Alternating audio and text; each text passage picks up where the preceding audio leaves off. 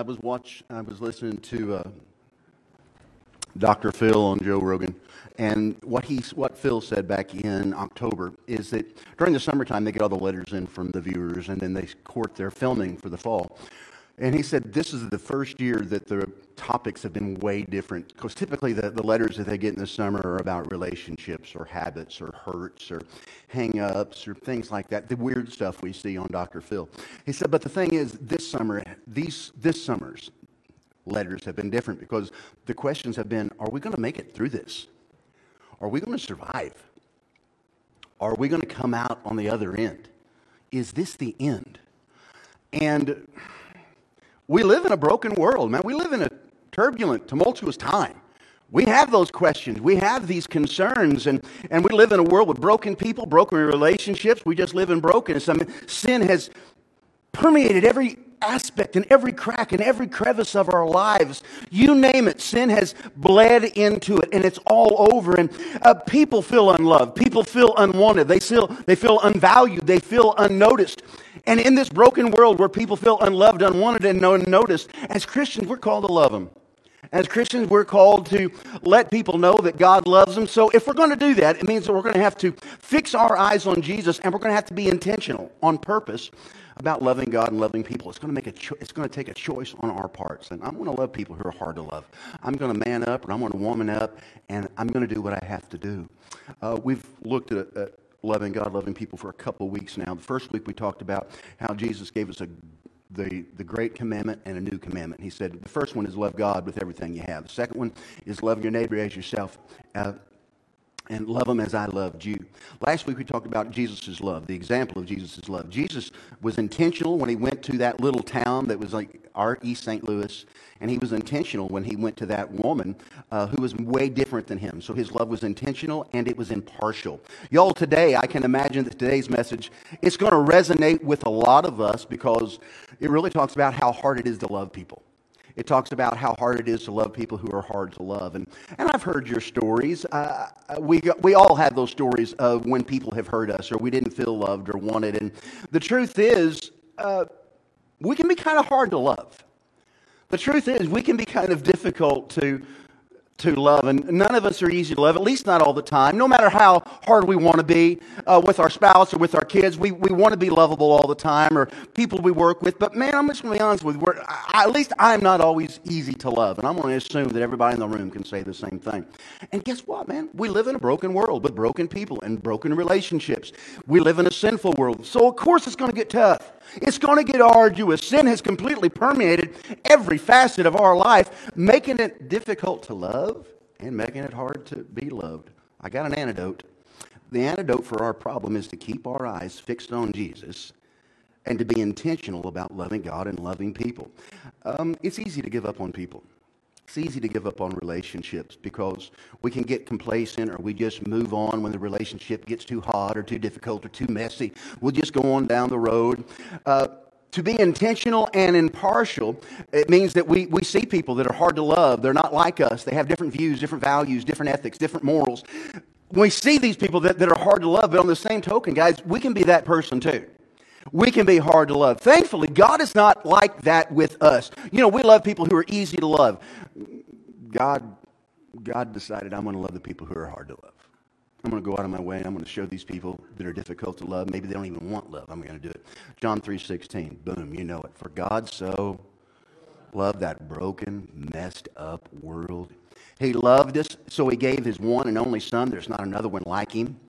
That whoever believes in him, Jesus, shall never perish, but they will have eternal life. Church, he didn't give up on us. In fact, exact opposite. He engaged us. He came to us knowing that we were messed up and tore up and difficult and broken. He engaged us. Why? Because God so loved. Man, it's that love that lets him to love people who are hard to love. Why? Because he did it because he loved all of us. Y'all, last week we talked about that example of God's love, where Jesus set that tempo to love people intentionally and impartially. With that said, we're going to take a deeper look today, because some of the distractions and desires that make it so difficult to love people, that's what we're going to look at. Why are people hard to love? What makes us hard to love? What is it? That's where we're going to do a deep dive today. We're going to look at 3 steps that we can take to soften that heart, be a little bit more lovable. First step is this, number 1. And this is all kind of an intrinsic message. Look inside today. Don't worry about the folks on the outside. Worry about right here. Number 1, when we're looking at how to love difficult people, check for competing desires. And I want to unpack that. Check for competing desires. Please turn in your Bibles to the book of James chapter 4, or turn your Bible on. James chapter 4, verse 1 through 3. I love what James says. He says, these conflicts and these disputes among you, where do they come from? Why are you fighting? What's the source? What's the springhead of all these fights you have? Do they not come from your cravings, your desires that are at war within you, that nature of the flesh and then the new heart that God has given you? You want something and you don't have it, so you commit murder. You covet something and you can't obtain it, so you engage in disputes and conflicts. You don't have it because you don't ask. You ask and you don't receive because you ask wrongly in order to spend what you get on pleasures. You've got to love how James just kind of out of the gate, he says, why are y'all fighting? What's the deal? What's the conflict? What's the source of your conflict? What's the source of your argument? As you let that question hang in the moment, I want you to think about it in your marriage or in your relationship. What caused the problem? What caused the rift? What caused the conflict? Why is it that these disputes are among you? Where do they come from? Those were James's words. James goes on to say, this is it. You want something and you don't get it. So you kill and you covet, but you can't have what you want. You quarrel and you fight. Church, I want you to think about all the conflicts we have in our life. How many of them have to do because we didn't get our way? Or we didn't get what we wanted? Or we didn't get our needs met? Or we didn't get what we thought we should have got? We didn't get the promotion. We didn't get the raise. We didn't get the new level of responsibility. We didn't get that, so we get angry. Somebody else got the promotion. Someone else got their way. While all you had to do, all you could do is just get on board and go along with it. You had to get on board and follow somebody that you're probably a better leader and may know more about the job, but somehow things worked out where they got it. Now you got to follow them. Things didn't go our way, so now we just kind of got to get in our lane and stay there and just go along with it. And it gets frustrating because we have our own wants and we have our own desires that will compete with the world around us. We want to live our lives the way we want to live our lives. No one wants a hard life. I've never heard somebody say, you know what, when I grow up, I just want to really have a difficult life. I want to struggle. I've never heard anybody say that. We want a good life. We want to get along with people. We want to have those relationships. We don't want to quarrel. We don't want to fight, but sometimes we do. Where does it come from? What's the origin? What's the cause of all that mess? Well, no one wants to live a hard life. We want the easy life. We want kids who will listen to us. That would be awesome, wouldn't it? Kids that would listen to us. That would be sweet. Yeah, let that hang in there in a minute. Let that hang there in there. We want perfect relationships that are with those who are closest to us. We want that. We want our kids to listen, relationships to work that are closest to us. We want part-time jobs with full-time pay. Can we get behind that? That's what we want. Those are the desires that are in our heart. And in Genesis chapter 4, we see a very clear example of really the competitive desires that were within the heart of people. There's this old story between Cain and Abel. And in this story, if you've never heard this story, Cain's the bad guy, Abel's the good guy. Genesis 4, 1 through 9. And remember, we're still looking at conflicting desires in our heart as the reason why we're hard to love and why other people are hard to love. This conflicting desire. Genesis 4, 1, 9. Now, the man knew his wife Eve, and she conceived and she bore Cain, saying, I have produced a man with the help of the Lord. Next she bore his brother Abel. Now Abel was a keeper of the sheep, and Cain a tiller of the ground. He was a farmer. In the course of time, Cain brought to the Lord an offering of the fruit of the ground. Okay, so what? Well, God had asked for a blood offering. Cain wanted to bring a grain offering. God said, no, you got to give me blood. Now, here's the thing. No matter how much Cain thought it was okay, when God says don't do it, don't do it. God said, oh, no, don't bring me wheat. Bring me the blood because sin's powerful.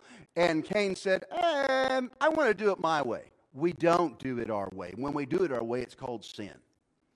And that's exactly what he did. Look there. In the course of time, Cain brought to the Lord an offering the fruit of the ground. And Abel, for his part, brought the firstlings of his flock, their fat portions. And the Lord had regard for whose offering? The good guy. But for Cain, his offering had no regard. So Cain became very angry, and his countenance fell. He got a mad on it towards his brother. And the next thing you know is this what happened. If you do, so the Lord said to Cain, why are you angry? And why is your countenance fallen? If you do well, will you not be accepted? And if you do not do well, sin's lurking at the door. Say, sin's lurking at the door. Daggum, ain't that the truth? Sin's always at the front door wanting to get in. So sin's always lurking at the door. It desires for you, but you got to master it. You got to put a muzzle on that thing. You're going to have to make that dog behave or it's going to get you. Cain said to his brother Abel, let us go out to the field. And they were in the field. Cain rose up against his bro Abel and killed him dead. Then the Lord said to Cain, hey man, where's your brother Abel? He said, man, I don't know. I'm my brother's keeper. Wouldn't you love to have been in the mind of God when that was said? I don't know. And God knows full and well. He knows exactly what happened. So what was it between these two guys? Well, here it was. Cain was jealous of his brother Abel. God looked at Abel's offering with favor, and Cain wanted his offering to be seen by God with favor, but he didn't get it. So it made Cain jealous. It angered him. It put him into a sense of rage. And we see the first murder committed on the planet, and the rest, they say, is history. If you want to know at the beginning of where sin began to enter the world, look at mom and dad, Adam and Eve, and look at the boy Cain. Starts there. Now those desires, jealousy, anger, and rage, they're inside of us too. We inherit those. They're so powerful that sometimes we do things we're not proud of. You ever been angry and done something you're not proud of? You ever been angry and done something that you're ashamed of? I feel comfortable telling this story, and by the way, it's been 17 years since this has happened. Some of you were here, some of you weren't, but I will tell you a personal story. About 17 years ago, the church was going through a time of conflict. I was about 33, 34. I was finishing up my doctoral program. We had just made a position for a second full-time staff here. Things did not go well. There were about three different heads that came out, not people heads, but you know how things come to a head. This thing came to a head about 3 or 4 different times, and this is about the second time it came to a head. It happened in a dadgum business meeting. Business meeting was going on this side of the church. Nobody was over here. I was standing right here. The people were here. And I did the business meeting poorly. I was angry. I was hurt. I was ticked off. And I'm embarrassed at the way I acted then. And I wish I could go back now and do things differently. But I want you to know I was embarrassed of that even 17 years later. But I can share that with you now because I'm assuming everybody else has done something stupid when they were mad. I'm sure that I'm assuming, you know. I know what they say about assuming too. But I know that in that situation I acted poorly and I was hurt and I was angry. I wish I could tell you that whole thing ended well. It didn't. People left the church. There were families that were divided. There were families that stayed, and members of that family left the church. And so I know that there was a problem there. We've never had another full-time staff since then. I'm not saying it's a bad or a good thing. I'm just saying that's what it is. And it's at that point in the pastorate where you as a pastor either have to decide, okay, I've had enough of this, I'm going to go someplace else, or you stick it out. Obviously, I stuck it out. But these types of stories aren't unique to me. Lots of us struggle with difficult relationships, and we struggle with our call to love other people. We don't always do well. Now, here's the crazy thing. Love asks so much of us. And the example that Jesus wants us to follow, I want to be honest with you, I can't do it. The example he puts out there, I don't have it in me. It's impossible for Mike Fogerson to love by the example that Jesus has shown me. Not to mention, I live in a world that is pervasively infiltrated with sin. Even if I had my stuff together, I'm living in a world whose stuff is not together. So man, what do we do? How do we deal with this? We can understand why God would say to Cain, if you do what's right, will you not be accepted? But if you do not do what's right, sin is crouching at your door and it desires to have you, but you got to master it. Sin is at the proverbial doorstep and it wants to have us. What's that mean? It wants to eat you up. It wants to consume your joy, consume your hope, consume your home, consume your peace, consume your mental health, consume the spirit, the joy that's in your spirit. He wants to take all of that and just suck it out of your life. We've got to learn to overcome that decisive and destructive desire in order for us to love others and to be able to receive love from other people. So number one, check your competing desires. Is it something that's selfish? Once you've checked your competing desires, we examine our spiritual direction. Step number 20. Check your spirit. After you've checked your desires, or your intentions, I guess would be an appropriate synonym for that. After you've checked your intentions or your desires, the second thing you do is you will check your spirit. Man, you look out throughout the Old Testament, we learn that people of God, they weren't able to overcome sin on their own. They weren't able to do the impossible on their own. They needed a perfect high priest who could finally and completely fill in the gap and offer a sacrifice that was worthy of total forgiveness. The Old Testament folks, they needed somebody who could come and set things straight. Now, you and I know Jesus came to do that. We know that Jesus was the priest, the Messiah they were looking for. But even though we have that loving example of Jesus to follow, even though we've got all the Bible to see how God moves in love, y'all, God gives us some help. He wants to juice us up. He wants to put the performance-enhancing Holy Spirit inside of us so we can do the impossible. So we can love people who are hard to love. He puts the Holy Spirit inside of us because He knows that we cannot do it on our own, by ourselves. Even though we have that beautiful, loving example of Christ, God says, I know you can't do it by yourself. Let me help you out. Let me juice you up. Now you're saying, Brother Mike, what do you mean? Galatians 5:16-17. Live by the Spirit, I say, and do not gratify the desires of the... That's a callback to the first point. Check your desires. For what the flesh desires is opposed to the Spirit, and what the Spirit desires is opposed to the flesh, and they are opposed to each other, so prevent you from doing what do you want to do? Do you want to do your desires or His desires? I know what I want, but I also know what I do. And what the Word of God is saying is, you've got to make up your mind on what you're going to elevate.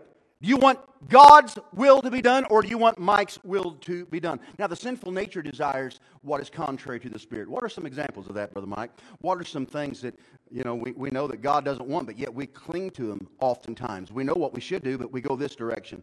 Galatians 5, it's obvious what kind of life develops out of trying to get your own way all the time.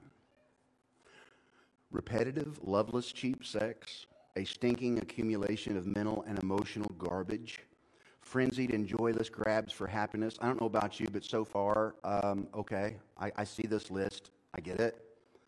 Trinket gods, magic show religion, paranoid loneliness, cutthroat competition, all-consuming, yet never satisfied once. A brutal temper and an impotence to love or be loved. Divided homes and divided lives, small-minded and lopsided pursuits. The vicious habit of depersonalizing everyone into a rival.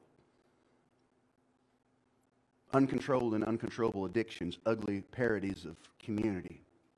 I could go on. This isn't the first time I've warned you, If you use your freedom this way, you will not inherit God's kingdom. Y'all, this is on my heart, and this has been in my heart for about a month, and I think it's accurate. Do you understand that sin before you got saved is still sin after you got saved? Oh, you're forgiven of sin, but you need to understand something. Sin is still real. And what was sin before you came to Jesus is still sin after you came to Jesus. And this list that we look for, as gross and hideous as it is, it's not an exhaustive list, but it's a great starting point, because out of those 12, I can probably mark off 6 myself. The selfish bent of human nature makes it difficult to love each other. We want things we can't have and we shouldn't have. We fight and we quarrel. We get jealous over people who have the things we want, and we lose sight of the big picture. But those are not the way of love, and this is not the way God wants us to live. God's graciously given us the gift of His Holy Spirit to juice us up so we can live in that world that is permeated with sin. Mike, what's that look like? Galatians 5:22, same text. By contrast, or the word says, this is the difference. The fruit of the Spirit brings love, peace, patience, kindness, generosity, faithfulness, gentleness, and self-control. There's no law against such things. And those who belong to Jesus Christ have crucified the flesh with its passions and desires. If we live by the Spirit, let us also be guided by the Spirit. Let us not become conceited, competing against one another and envying one another. You want to know what the secret is there? Follow the Spirit, follow the will of the Spirit, not the will of the flesh. The fruit of the Spirit can be evident in the life of others. It can be evident in our life too. I want you to take a look in your own life, your relationship, and the way you love others. I want you to think about those relationships that you have with the people that are closest to you. And by contrast, do those relationships have love? Do they have joy? Do they have peace? Do they have patience? Do they have gentleness and faithfulness and all of those things? Are you loving in that way? Are you gentle and are you self-controlled? These are the evidences of a life that has been surrendered to Jesus. You're not always blowing off the handle out of anger. And that's not to say we get it perfect all the time, because we're going to drop the ball. I don't care how good of a Christian you are, you're going to drop the ball sometimes. That's not to say that we're always going to get things right, because we won't. But God loves us unconditionally because we're not what we should be. And nobody is what they should be. Church, ain't nobody in here living the life that we should be living. But I got good news for you. Do you know that Jesus still loves you? You don't do everything right. I don't do everything right. But God never says, whoop, I'm going to pull the card. I don't love you anymore. But that's where the complete and total forgiveness of Christ comes in. That's where the power of Jesus steps into the brokenness and the suffering. It says, hey man, I know that you sin. I know that you dropped the ball. I know that. But I love you anyway. Church, we learn to surrender to Him, giving our lives to Him, the good, the bad, and everything else. God, this is yours. Church, aren't you glad God's not asked us to figure out all of our problems?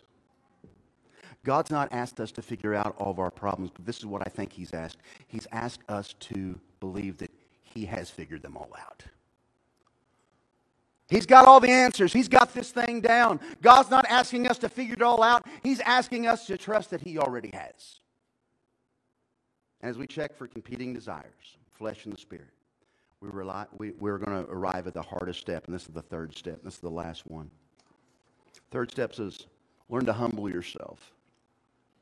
Learn to humble yourself. It's a humbling thing to admit, number one, that people are hard to love. It's a humbling thing to admit that our fellow human beings are not always human. They don't act right. They don't act, you look on the news and you're thinking, my God Almighty, how could one man do that to another man? How could one person do that to another person? That's the world we live in. So when we live in this world that is broken around us, it's humbling to admit that, okay, these people that are hard to love, I get it. But it's also humbling to admit that you're hard to love. That you. Amen, baby. However, these are important starting points as we seek to live like Jesus. We're going to have to see ourselves for who we really are. Not who we think we are, but who we really are. Thankfully, the book of James not only introduces the reasons behind much of our relational difficulty, it also provides us an antidote. I want to show you James 4, verse 7. What's the first word there? Submits. Submit yourself, therefore, to God. Resist the devil, and he will flee from you. Draw near to God. This is what He'll do. He'll draw near to you. Cleanse your hands, you sinners, and purify your hearts, you double-minded. Lament, mourn, and weep. Don't feel happy about your sin. Do something about it. Let your laughter be turned into mourning and your joy into dejection. Humble yourselves before the Lord. You knew it was going to end up at a bad spot when you saw all the language ahead of that. You knew it wasn't going to be roses and things. You know it was going to be tough. The Word of God says, humble yourselves before the Lord. And here's the thing. I've always found if I humble myself before God, it's always better than Him humbling me. You feel me? And the Bible says He's going to lift you up. You're going to be okay. We've got to learn to humble ourselves before God, submitting ourselves to Him, being obedient to His ways as we express love and affection to other people. Submit. Church, say submit one more time. Submit is a military term. It means that you know your rank. It means you know your spot. And church, if there was any part of this message that just really hit me, it's the next couple of lines. You know your spot. In the military, if a private first class starts barking orders like a general, there's probably going to be problems. He ain't going to get far. Because the private doesn't tell the general what to do. The private can't order things around. That's what submitting means. Submitting means you go with your rank. Because somebody's over you. The Word of God is saying if you want all this mess to kind of go away, get in rank, get in file, and realize that you are under God and not the other way around. When you're holding areas of your life away from God, you put up purple paint around it. You put up no trespassing signs. You put gates to try to keep him out. Church, all those areas that we say, God, this area of my life is out of your purview. You don't have permission to go here. Church, I promise you, when we put up the purple paint and the no trespassing signs to God, there will be trouble in every other area of our life. He wants to consume it. He wants to take it all. He wants all of our life in totality. When we're holding those areas back, we'll be in battles in our life, not just with Him, we're going to be in battle in our life with other people. Uncommitted Christians have a hard time living with themselves and others without fighting. I'm going to say that again. Uncommitted, weak faith Christians have a hard time living with themselves and with other people. Because if there is a war inside you, that war will always find a way out. If you're fighting with God about surrender, don't be surprised when you're fighting with other people in your life. Because the war that's in always has a way of ultimately warring out. Much like a child and a parent, we trust and we obey God because we believe that God has our best interest at heart. As our Heavenly Father, we believe that He has all this stuff worked out. In John 14:15, Jesus says, Son, if you love me, then keep my commandments. You know why God can say that? Because our Father knows best. He says, if you love me, just do what I say. And by the way, I've got your back. I know what's going on. I've seen the whole picture. Where children get in trouble, listen to me, students. Where children get in trouble is when they believe that they know better than their parents. Feel me? That's where you get in trouble as a student or as a kid, when you think you know better than your parents. The point of these stories is to say that relationships, sometimes we just struggle in them. Humbling ourselves is hard. Pressing into God is hard. Washing our hands and ridding ourselves of sin is hard. But church, Jesus never said this mess would be easy.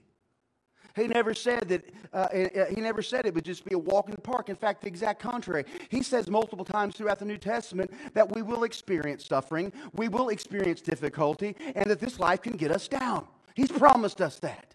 But as we learned in James 4:10, God has also promised us this. Humble yourselves before the Lord. James 4:10. Humble yourselves before the Lord and He. What we're about to see is a promise God is going to give us. What we're about to see is a vow God's made to you and me. What we're about to see is a promise, a pledge that God has made. Humble yourselves before the Lord and I, God, I will do what? I will lift you up. Is that a promise?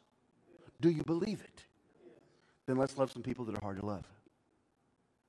Because we ourselves are not always easy to love. Now I know God. How can I be? I know God. He's perfect and He's holy. He's super awesome. I know Him. And I'm proud of my God. And I'm so in love with my God. Now here's the question. Don't you feel the same way? Do you? Do you feel the same way? Do you love God? Is He holy? Has He ever been wrong? I know God. He's everything I'm not.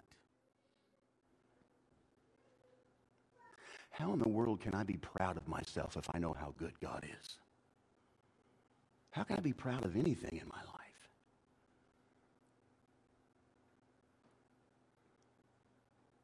Even when I do well, it's always tinged with stink.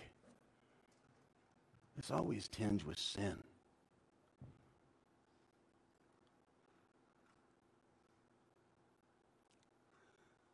If we really know God, is there anything we can really be proud of? Let me put to you another way. If you've got a pretty good hold on who you are and you think you know yourself, and you compare that to God, how can we be proud? And the more we know about ourselves and the more we know about God, it has to result in increased humility. Because we really know how messed up we are, and we know how awesome He is. Now here's the thing. If I'm comparing myself to Jordan and you guys out here, I'm okay. But when I compare myself to him, Virgil, I'm not okay. I don't have anything to be proud of. And so when the Word of God says, humble yourselves before God, basically it's saying you don't have anything to be proud of but Jesus. The more we know about ourselves, ignore that knowledge, you can either ignore that knowledge or you can be humbled by it. We're exposed to the fact that we're not as bad as we could be, and we're also not as good as we should be. The only appropriate response is with appropriate humility. I think we can all admit that humility doesn't come natural for us. It's tough. So this week, y'all, take some time to take an inventory of your relationships. Look at your attitudes towards those people that are hard to love. Do the people in your life who are hard to love, would you say they see the evidence of the Holy Spirit in your life? Gentleness, peace, kindness, faith. Would you say those people that you find hard to love, do they still see your Jesus? Do they still see the fruit of the Holy Spirit in your life? If not, then I've got good news for you. It's not too late to humble yourself. It's not too late to chart a new course. Number one, here's the three things I'm going to encourage you to do. Number one, ask God in prayer. Say, God, help me. I know that I'm hard to love, and so help me. You've put people in my life that are hard to love too. So God, I need your help because I know I'm not good at this. Number two, ask your friends or your family for their help. Say, hey man, I'm trying to be more like Jesus. Could you give me some pointers? Now, you know what? As soon as I said that, some of y'all just rolled your eyes and says, yeah, I ain't going to do that. That's why humbling ourselves is so freaking hard. Because that means people are going to tell us the truth, whether we like it or not. Ask your friends and family for help. Number three, ask others into your life while being fully committed to learning how to work on difficult relationships. Just because somebody might be a little hard to love, it doesn't mean you got to flush them. Doesn't mean I'm not ever going to talk to that person again. Can I tell you what? Jesus died for that person that you just flushed just as much as he did you.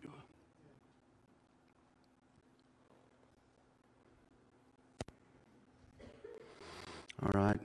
I got to start writing shorter sermons, Mama.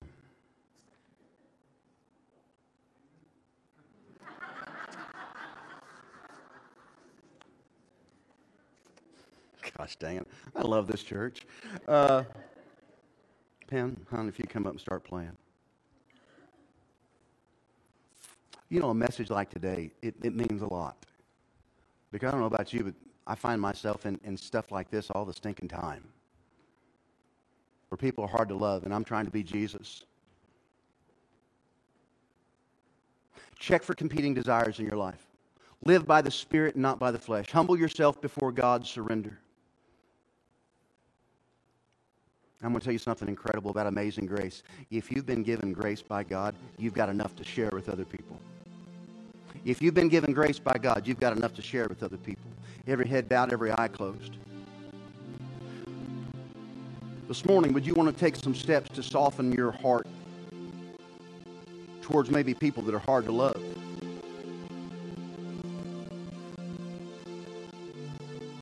Today, I want to start with that first thing about asking in prayer.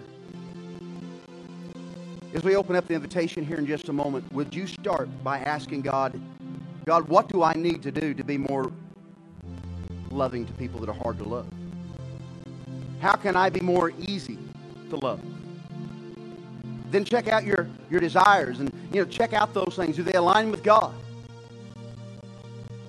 Are you mad because you don't get your way? You take your ball and go home, and you know that's wrong, but man, that's just the way you do things. Well, we can stop that today with the help of Jesus. Church, if you would, I want to ask you to stand with your heads bowed and your eyes closed. This morning, if you would like to begin this process of learning what it means to love people who are difficult to love, and things like that, we're going to start by just coming before Him and praying, God, what do I need to do? He can tell you a whole lot more than what I just told you in the sermon. He'll reveal to you. He'll read your mail to you. And that'll be my challenge to you today.